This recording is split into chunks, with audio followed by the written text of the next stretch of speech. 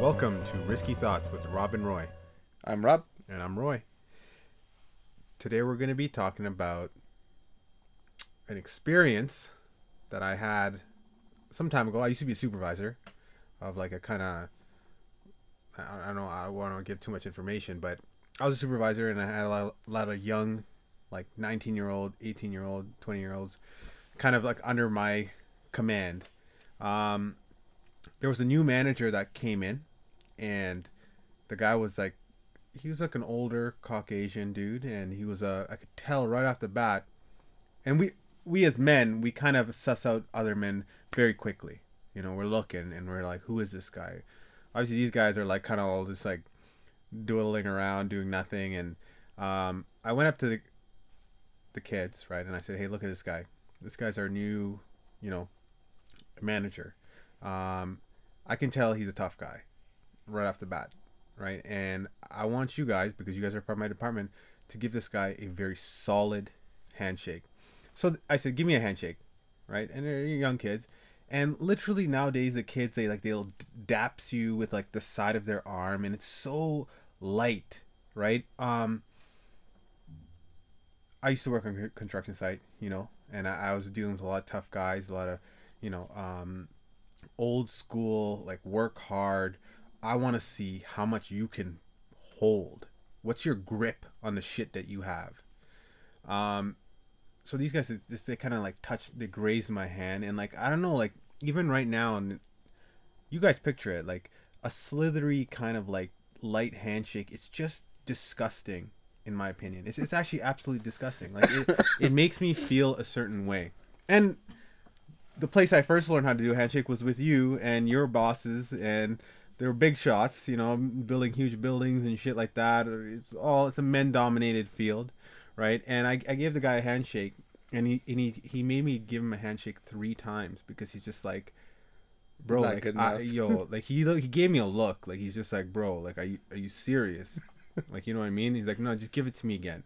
And then our friend from Calgary, a really rough dude, same thing.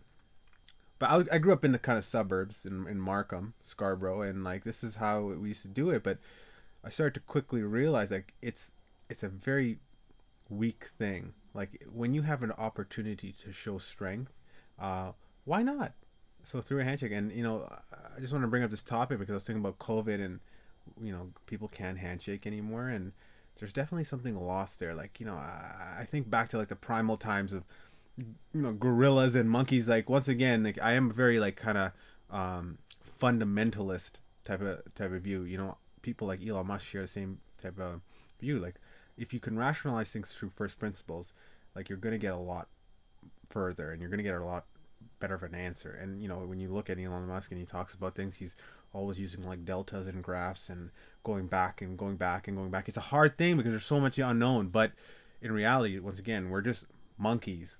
Our upper bodies are like big, and I'm definitely a naturalist in that sense. So I told these guys to give them a hard handshake, and one by one, they're like, "Hey," and I want you to give a little bit of pep when you say hello, right? Because this is my team, right? Like I want to know like I want to let him know who's the boss, right? Yeah. And one at a time, they're giving him a hard hand, and I saw them like just like young kids. Are so cute. They're like handshaking each other like nonstop before they could. And then finally he comes out, and literally the look on his eyes is he looked at me. Instantly. Like, you got a hell of a team here. Exactly. It's like these kids, they're like boys, but they can. I know. Wow. Holy shit! I did not expect that from these kids. Well, the handshake is the first moment of introduction to sort of share your identity through whatever mechanism is at your fingertips, literally, no pun intended. Yeah. And the handshake does that. That is the representation of your character. I mean, of course, your body language, the choice of words that you use, the tone of your voice, eye contact, another part of it, and then, of course, the physical grip of the handshake. Mm-hmm. And you're right, the handshake being a strong, firm, tighter grip, eye contact, presents a far more confident individual, right? Yeah. And even in my line of work now, because when you had met my boss, we're going back like 10 years ago, of course, and we were the kids, Yeah, basically, then. Absolutely. Yeah, that's And true. it may even have been 15 years ago. I don't really remember, but yeah, like, I went through the same experience, exact same experience that you did with the same character that shook your hand. Did the same thing to me when I first met him, and now that I'm in a more senior role in my industry, and people introduce themselves to me, particularly on construction sites, you know, if they don't present themselves with that firm handshake, there is this subconscious like, ugh, what a fluff. Like I don't want to. I'm gonna run over this kid, Yeah. and he has no idea what's coming because clearly he's got no spine when he comes to, presenting himself. So I have an opportunity here to crush him, and like I know the terminology saying crushing him is sort of symbolized through that handshake moment, Yeah. right? Because you can literally physically crush their hand. Yeah. But it's obviously an allusion to I can crush this person through other means and methods, Absolutely. right? Being more psychological or whatever the case is. Absolutely. So, and I think anyone that takes business 101 in the real world will be taught this same lesson about first impressions. Mm-hmm. And the handshake says a lot about that. And I know that before we turned the microphone on, we were sort of going down a road of talking about the evolution or what's the word I'm looking for here? The growth, the path of growth from boyhood to manhood, Mm-hmm. and understanding sort of the stuff that you learn along the way, and sorting through and filtering out what you should consider to be important and carry with you, and what is stuff that is frivolous and can be left behind. And that journey takes a long, long time, and I think men really don't get to their true adult self until their late 20s nowadays. I think this is like a reference stat that people use. I don't know what the actual age is, but Maybe I think even later. I mean, yeah, even the yeah. early 30s, maturity is the word I'm Yeah. looking for here. You reach full maturity Yeah. of who you are. Your identity reaches maturity in somewhere in that range of late 20s to early 30s. Mm-hmm.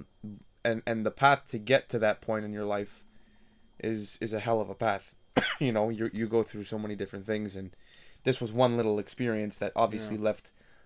It definitely resonated with you. Obviously, It definitely burned something in my head. yeah. My brain said, "This is important." Just So- a handshake. So let's try to unpack the idea of like what that journey looks like. What do you think are the milestone markers that are super important? Because you've said yourself on this podcast, I don't know if you've said it on this episode. I know in previous episodes you've mentioned that you are, you consider yourself to be a mentor to many people, many young men who are in their late teens, early 20s, and Mm-hmm. you like to share your experiences and wisdom with them as an opportunity for them to experience, to get some guidance, I guess, and sort of how to carry themselves, etc. Yeah. Sometimes through some mistakes that you've made, and you share those with them. And sometimes it's just straight advice, like this is what I think you should do, like the handshake. Mm-hmm. And I do want to start the conversation by talking about what does it mean to be a boy, and what does it mean to be a man. Let's define those two identities clearly, Yeah. and then we can sort of speak to how the evolution happens from boy to man. And I think my initial take on what it means to be a boy, and in today's day and age, what does it even mean to be a boy? Because this whole idea of gender fluidity, etc. But traditional boy, Yeah. I think is, the stereotypical thought of a young boy is a reckless, aggressive, sort of Playful. jovial, Yeah. kind of character who's, out to experience as much as possible. Yeah. My son's 1, and he's just over 1 year old now, and he's definitely very quickly accelerating into that process of wanting to learn everything and touch everything Mm-hmm. and break everything. And like his favorite activity is going into his toy chest and just throwing shit everywhere. Yeah. He takes his toys out one at a time and he just throws it across the room. Like that's literally his favorite activity. Yeah. And I think it's hilarious because I think it perfectly symbolizes what a boy is, Yeah. right? And I think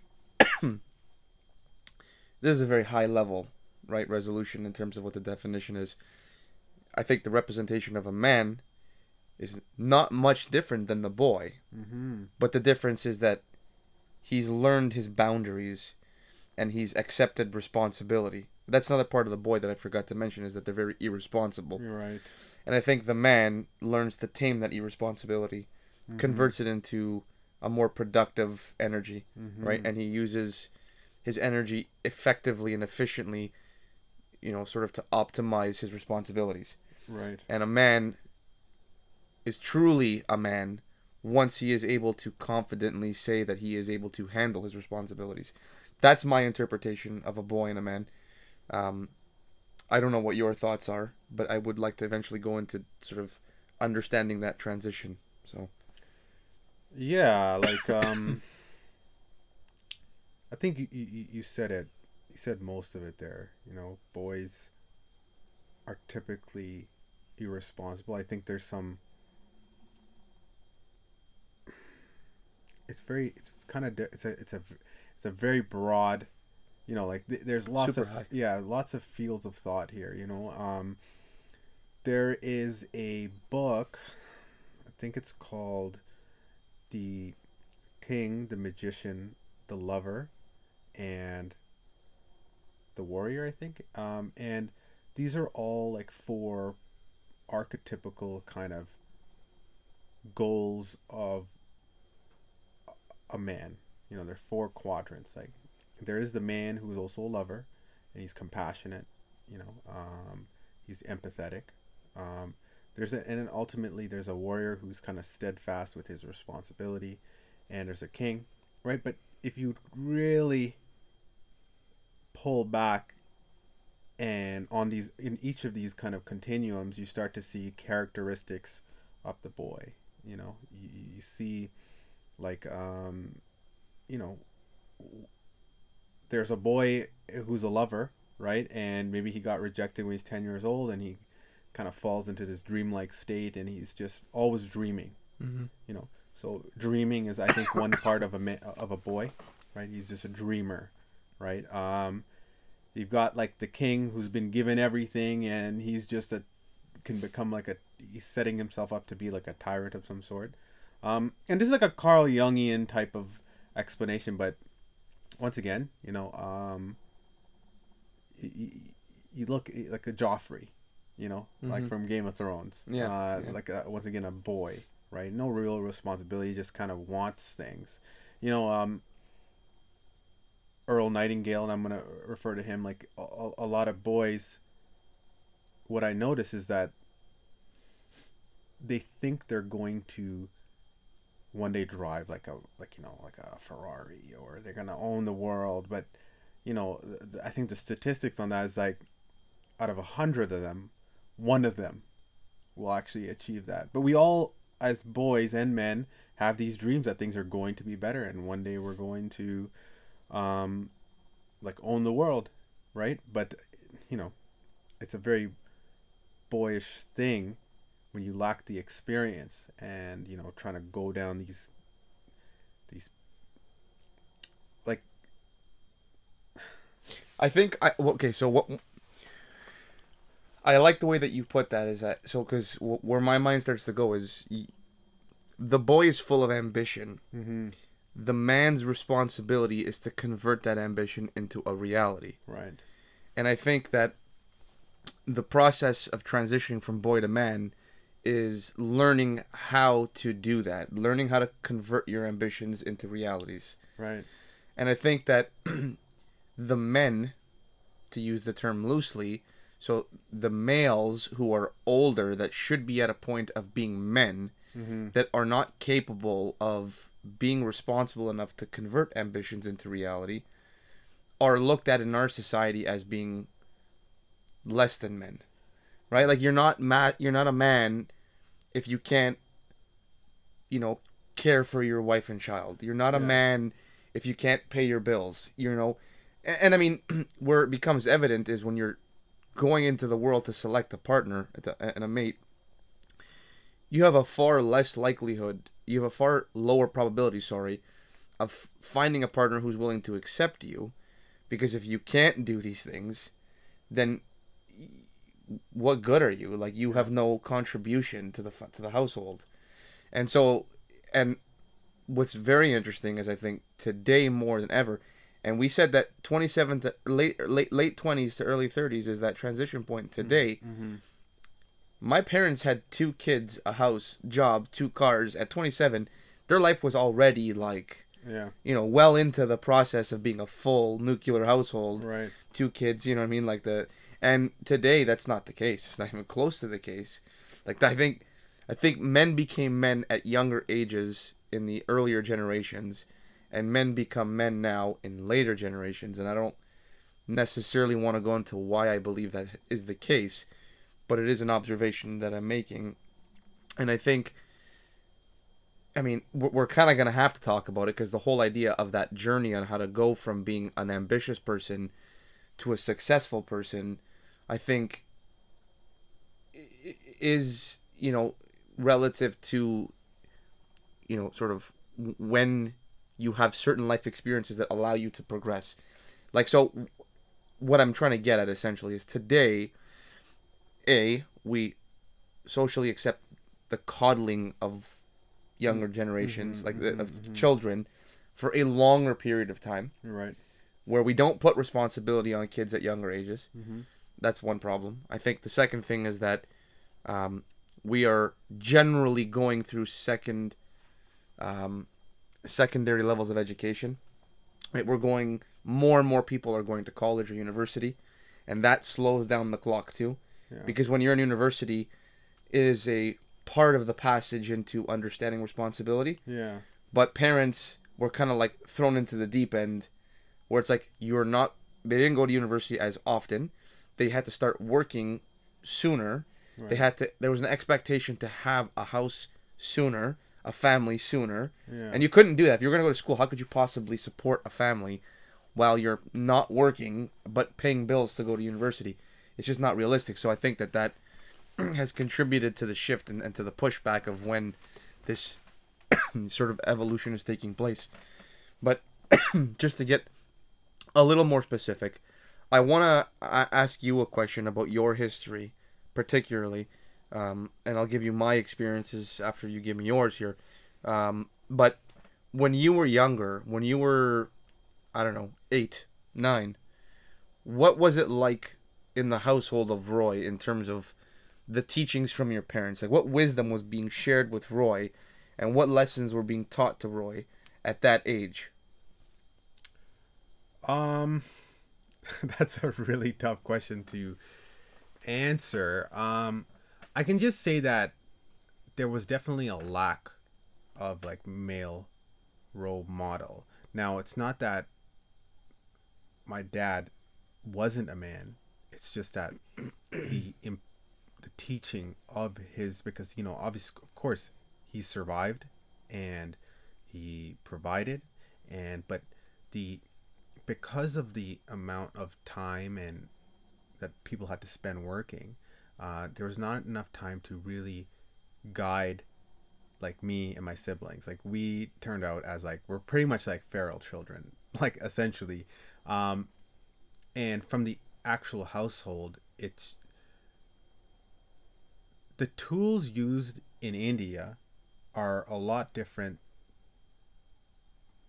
for a man here, right? So there's a lot of tools that are stripped away, and that causes a lot of men in our culture, right, in our ethnicities, to not be as effective in training and teaching children, right? And just to be like really forthcoming, there's definitely a power imbalance that happens right off the bat when from India to Canada, right? And the men take a lesser role here, period. And it's very, it kind of speaks to the whole crisis of parenting. They're not as aggressive. They're not as they're kind of more docile, and it's just not conducive to raising male children. There's a lot of stuff lost a lot of traditions lost when you come here. So in my household, there was very little. And then I go into a school where there's maybe perhaps one or two male teachers, where I learn an exponential amount, right? In fact, my male teachers in high school were the ones that, even just from reading Shakespeare, and I forgot who it was, and I'm going to sound like an idiot here. I think it was Hamlet. It was King Hamlet, right? King Lear, and then there was Hamlet. Hamlet was a king, though, right? I actually don't remember, to be honest with you.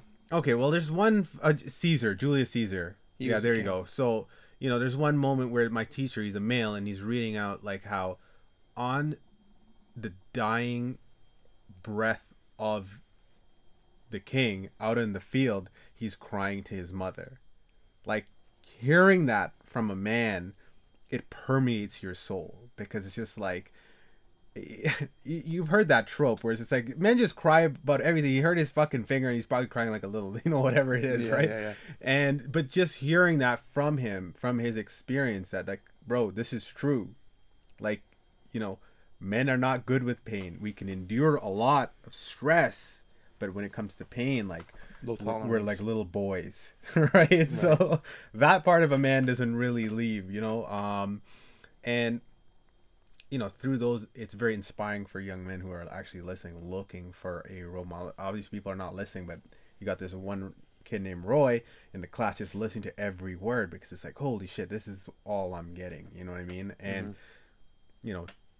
because I was aware, going onto the job sites, I learned from those men, what I'm supposed to do, responsibility, and, like, don't take fucking shortcuts, kid. Like, and also that urge to mentor. Like, they didn't have to mentor me, but they just saw, like, this 20-year-old kid walking around, like, just a very nice, and you're too nice, bro, and just from these lessons, I'm giving it to more kids with perhaps, like, parents that are not fully aware. Like, I've spent a long time reading, listening to other men talk about these problems that we're having as a culture, and through that, I'm having it with some of these kids, and I'm seeing very quickly that a 19-year-old that comes in and he's working and he's just, not doing any work, and I have a conversation with him, and I say, like, what you're doing here is you're trading time for money. Like, this time is gone. You can't go back. Right. But what you could do is you can actually try here on this team and try to push yourself. And I guarantee you, people will notice. Other men will notice. Women will notice that you're working hard. Most of the time, they come back the next day and they're fully energized because my words are permeating deep within them. And that could be my strategy. Other people can be a harder approach, but it's giving a message to guys that, like, listen, there's meaning in this shit job of yours. There's a lot of meaning. Like, there's a lot. Like, obviously it makes me look good, but there's a lot of meaning for you. And one thing is, it's like, I never treat, there is this narcissistic version of a leader that will just look at the output and look at, I think, the kids as a means to an end, while I look at the kids as the end. Like, yes, and there's a truth there. Like, sure, you can look good and you get your accolades, and then, guess what? In a couple of years, maybe in a couple of decades, this planet's gonna get hot. We're gonna be gone. You know what I mean? Right? Of course, that's like a very nihilistic approach. But what I'm trying to, like, allude to here is that, perhaps if the younger generation does what they need to do, and we actually care. That's one mistake that we're not looking as millennials. We're not looking at how we were parented with the always you're doing amazing, bro, and, like, here's a little certificate for you. You know what I mean? Yeah, the consolation. The consolation prize, and it's like, you're so great, dude, just for being you. It's like, no, bro. Like, that's why we're in this situation. That's why the leaders of our past, like our past generation, they failed us. They absolutely failed us. But of course, I think failure was inevitable, seeing the amount of technology and all that stuff kind of just pop out of nowhere, and we just kind of got the shit end of the stick. right? And but what my part is like, and just going back to myself, like that's what it looked like, and that's why I'm on this journey to kind of just not blame people, like, you know, just focus it inwards. Like, I am a Catholic, you're a Catholic, you know, and it comes down to this kind of like Jesus Christ message where it's just like, focus on yourself, right? The Buddhists teach it, the Christians teach it, Judaism teaches teach it. They all Islam teach it, that teaches like it, the yeah. pathway forward is by fixing yourself, right? Yeah. And by fixing myself. Anyways, this is a kind of deep dive onto Roy's psyche. But that's perfect. Yeah. You said so many things that really inspire a lot of different thoughts with me. What I really find the most interesting is that you started by saying that you didn't really have a parenting structure in your life that sort of pushed the manly Roy out. But yet you find yourself teaching the younger generation about how to be manly. So there's a weird irony there, right? It's sort of interesting that maybe you do it because you didn't have it, and you feel as though you wish you did have it when you were younger, and now you have an opportunity to give it to somebody else. Yeah. So perhaps that's where it comes from, and maybe when you're a father one day, that will bleed through into your child as 100%. well. My upbringing was not very different. So I'm the younger child. My sister is the definition of like the perfect child. Yeah. You know, she's like the perfect human, to be Yeah, honest. honestly, yeah. No, You know, definitely. She's super kind. She always cares about others. She's super hardworking. She rarely complains about anything. Yeah. And like then you have me, and like the ugly duck, right? You know, I don't know if it was a subconscious thing as I was growing up that I could never live up to the expectations of my older sister, but I was also the first boy in the house, and that's a relatively big deal in Italian culture as well. And so there's an expectation from my father that I will always have to improve. It's like that's the only way I can put it. And this is something that I think when a boy becomes a man, he understands this. And I don't think boys have the capacity to understand what it means. Like, see, growing up, it was very difficult to have a conversation with my dad.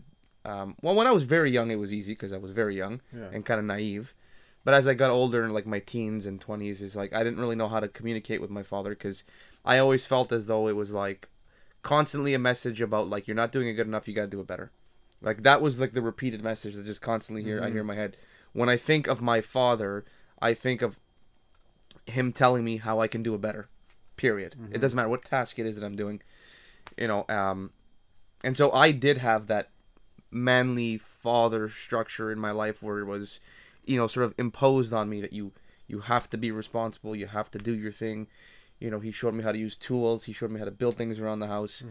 I kind of took it for granted then. I regret now not participating more in it and taking it more seriously. But again, this is what I mean. I think boys don't have the capacity to understand the value of these things. And this is the journey. It's learning to appreciate these elements of life. Yeah.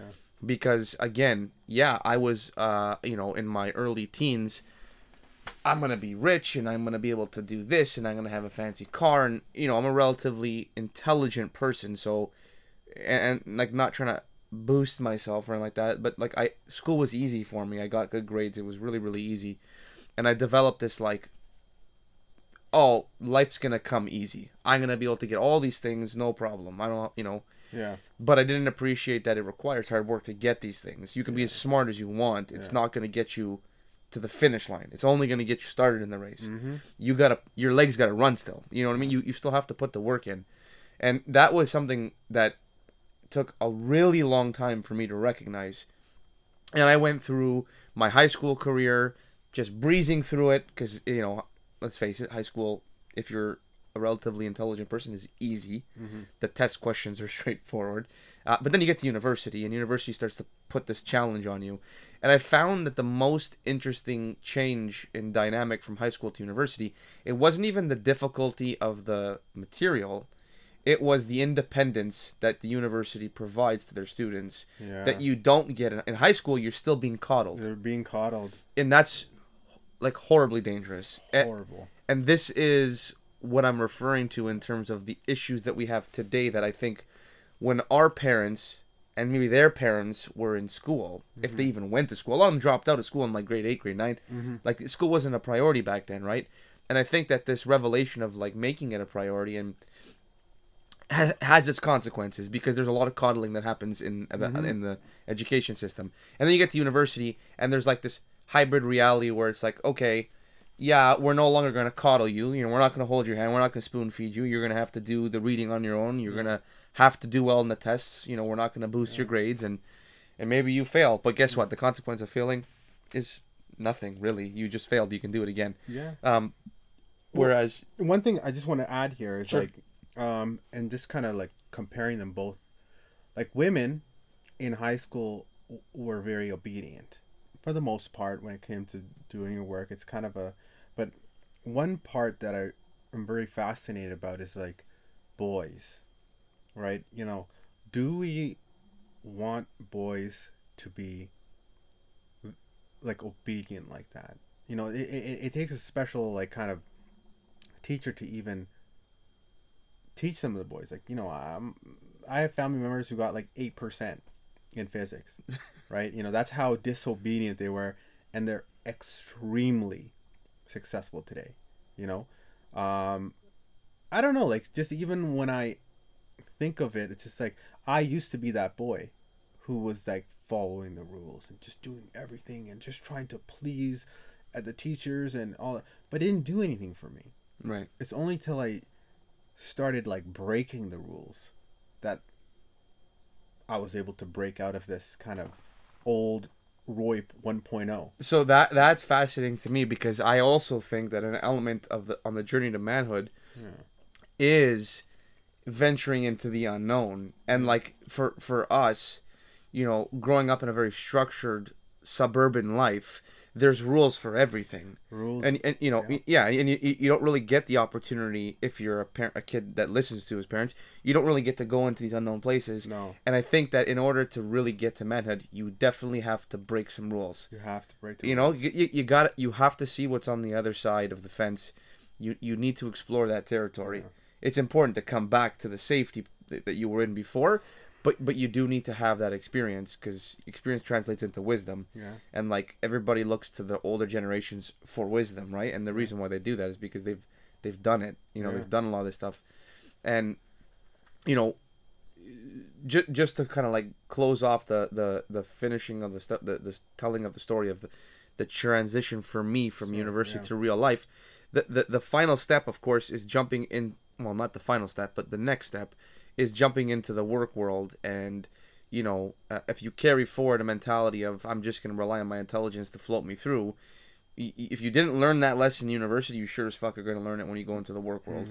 Because people don't respect you just because you're smart. People require, you have to earn respect through Results. results. Yeah. And results are usually achieved through hard work, right? Dedication, hard work, that kind of stuff. And these are now the principles. So by the time you get to that stage in your life where you're the working man, you start to kind of connect the dots between the messages that your father had, or for me, the messages that my father had preached to me when I was younger, where I kind of just like dismissed them and didn't take them seriously. Yeah. I didn't consider them in my calculation for my ambitions. Yeah. But now all of a sudden it's like, oh, you know, as I get older and next step. So, you know, my next step after the working world was the marriage world and having a child. And like that for me was like obviously the most recent step. And man, I can't tell you how many times in a day or a week or a month I can visually see exactly what my dad was trying to say to me then. And you know, that to me represents some form of acknowledgement that I have now transitioned into manhood. Right. So Right. I want to like really pick apart that, like, you broke the rules and then you came back and you acknowledged the tropes and cliches that we've been just fed. Mm-hmm. Like, you know, that's the process. Like for a boy, that's a healthy process. It's like break the fucking rules, destroy them, Yeah. and just destroy, just like you have a bunch of like you know, with my ex, there was she had a little kid, right? And I bought him some blocks, and everything he did was, once again, I think we talked about this at the beginning, destroying. Yeah, He would build them up, and I would say, hey, listen, no, just like, let's just build it up. Look what you can build. So he would build it up, and then he would look at it, and like, there's something, he just starts, like, something in him just starts like jingling, and then he just destroys it all. Rips it all apart. He rips it all. I'm like, come on, man, let's do it again. But once again, that's like a healthy process. You destroy like the rules, and you go out. Obviously, you don't want to die or cause anyone else like serious, irreparable kind of harm. Sure. But you come back, and then you acknowledge the rules that your parents have been giving you like the whole time. It's different from doing everything just like when we were in high school, and I think we had this very similar kind of like path and this storyline where we just did everything they wanted us to do, and we were obedient and submissive, and we were no threat. You know, there was no. When you look at Simba goes into the dark, the valley of the bones, and he comes back, you know, as like a man. Yes. You know, when you look at, you can start listing every single male hero out there. There's always that journey. That journey into, like, you look at Batman. You know, he rich dude. I mean, it's just a regular boy, but it got forced upon him, right? And you know, at some point you have to crack and then venture off into the dark side and come back. Well, I really like the Lion King one, Yeah. because I'll tell you, it's not just that he ventures off into the dark lands. Yeah.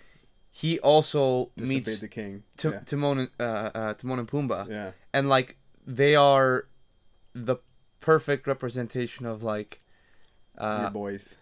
like, let's just not give a shit. Yeah, you know? exactly. Let's just do whatever we want. Yeah.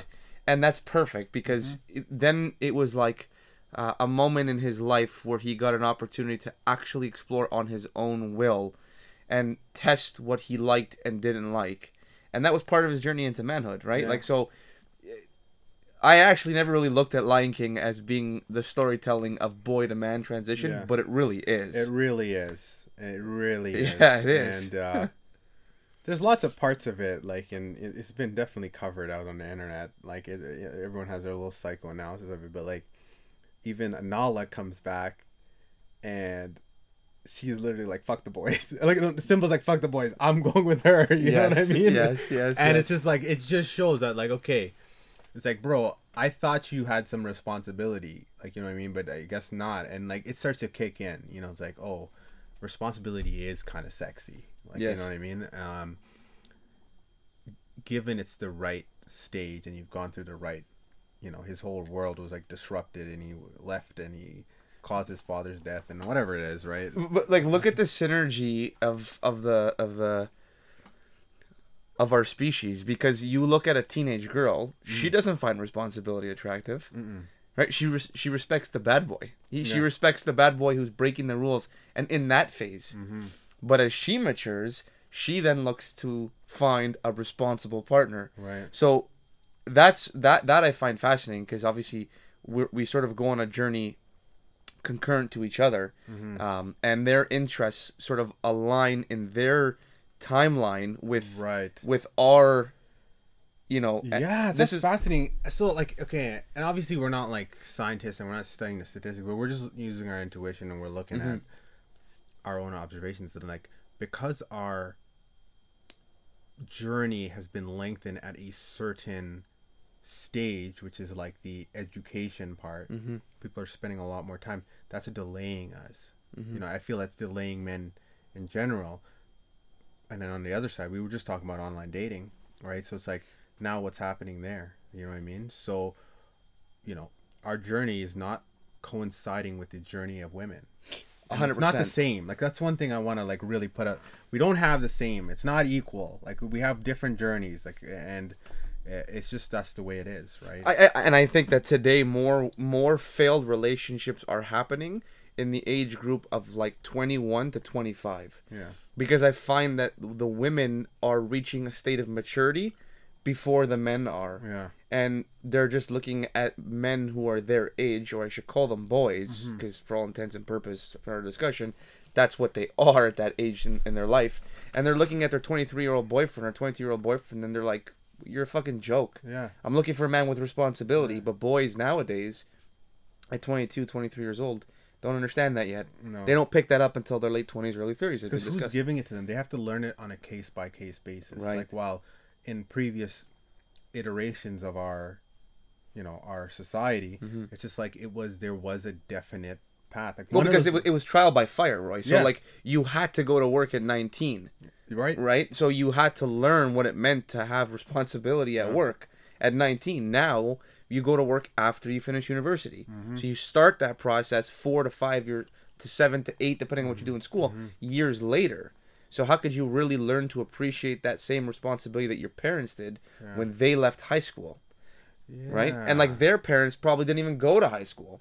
And they were working on the farms at the age of 14. Yeah. So they were understanding responsibility even younger. Yeah. Right? So like people were going through this journey a lot faster. And that's just like, we're talking about Western men, raised and born here. Of course. Because, even when our partner here, he came from India, right? And he came from India and he had to, it was a hard living there. He didn't want that type of life at like 18 years old, 19 years old. He came here, he got like an education permit to study here, and he liked it here, and he got his own place and all stuff at 19. Yeah. You know what I mean? At 19. Yeah. So, if I told you what I was doing at 19, it's a laughing stock in comparison. When those guys look at us, they're like, you guys are just wasting it. Yeah. You guys are just wasting it. Mind you, there's a lot more time for really great ideas to be incubating and more experience with play for us. But is it worth what we're giving up and what we're sacrificing? That's my question, because at 19, if we weren't playing, perhaps we wouldn't even come up with this podcast. I mean, you know what I mean? Like, and or come up with greater ideas, or we're starting this media brand or whatever you want to call it here, and we've got moving parts, we've got other projects than just Risky Thoughts, graphic design, merchandise, stuff like that, and people are actually liking it. But maybe we wouldn't have tried something so outside the realm of construction. You know what I mean? Like my daily tasks are. It is very, because maybe this is something that we can explore, because we are getting a little late into this recording now. So, one possible future topic that we can explore is like the correlation between this extended jovial years to innovation, in the world. I think that there's no questioning that innovation in the world is uncontrollably growing. Yeah. I wonder if it's a function of this. I wonder if there's like some psychological ties to the fact that we're spending more years being, imaginative in the spaces that we are, versus being more practical and working at younger ages. Yeah. Very interesting topic to explore. We came up with freaking Uber Eats like. I know, let's not even go there, because the number of ideas that we had. Exactly. I know, man. We just figured we're going to create a podcast here where people can get some good ideas to make some great inventions. That was one of the reasons we made it. We're going to get royalties on anybody that's listening to this that gets inspired by it. So no, for sure. What I want to conclude with just very quickly is I want to ask you what your answer to this question is, and then I think I'll share my answer as briefly as possible. But, in discussing the journey of manhood or boyhood transitioning into manhood, if you had to provide any advice to a boy at the age of 9, a boy at the age of 18, and call it boy at the age of 25, what advice would you give each one of those individuals? Oh my God, that's a tough question, man, because I have me, like I have to cater an exact response, and it obviously depends to who. There's got to be some generic things though that you would want a 9-year-old. Like an 18-year-old? We'll start with a 9-year-old. Like, what would you tell a child? Oh my God, 100%. And this is as boring as it sounds. It's like, you're gonna be learning coding.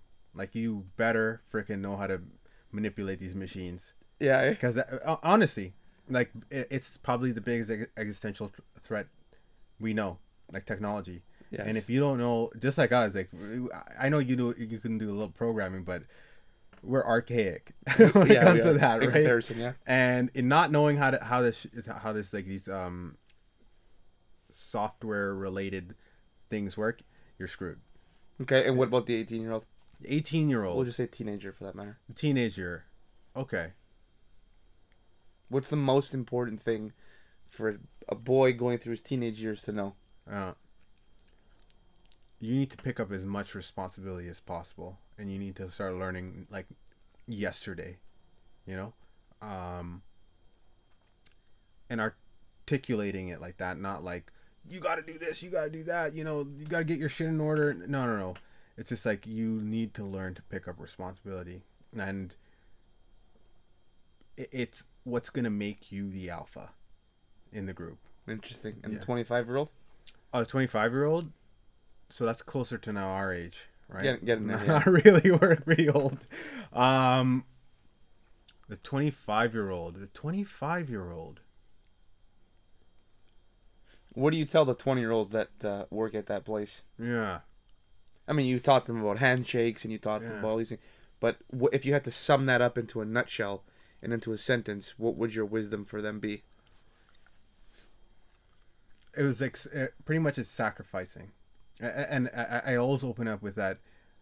I know you and what you're thinking. You're going to be rich. I'm going to tell you the truth. You're not. Like, and honestly, like, because every boy thinks the same way. Every boy thinks the same way. All of them. They all think at some point, unless if you're not like neurotypical, but most neurotypical boys are just going to be like, you know, I'm going to kill it. I'm going to be like flashing. I'm going to be on a yacht and all that stuff. Because that's what they see. That's what they idealize. Yeah, and that's another topic for another day. That's another topic. But yeah, anyways. So 25-year-old, I don't know, man. Like it's like he's just as fucked as the rest of us. You know, like that might be a message that you can tell him. Yeah. I think if I had to give a very quick statement to a 9-year-old, a teenager, and a young 20s to mid 20s, the 9-year-old, I would say play as much as you can. Don't be afraid to break bones. Don't be afraid to do anything. Be fearless. That's what I would tell a 9-year-old. Because I think it's the most important time of their life to experience. The teenager, I would certainly tell them to humble themselves. I think that's a very important thing because I think the cockiness of teenage boys is like out of control because their hormones are all over the place. Yeah. So I would definitely start by humbling them by saying you're not as good as you think you are. Yeah. And you don't know nearly as much as you think you do. So be humble. And I think the 20-year-old or the person in their 20s, the boy in their 20s, my words would be, you're not working hard enough. You need to work harder. I think you need to understand that everything that you've gone through in your life is just the beginning. And you're turning a corner into the real world. And it's going to slap you in the face if you don't learn to work hard. Those would be my messages for the 3 different generations. So true. I think maybe we conclude with that, and I don't know if you have anything to add to the end of that, but I'm good. No. I just want to thank everyone for listening, and we'll see you on a next episode of Risky Thoughts. Take care, everybody. Have a good night.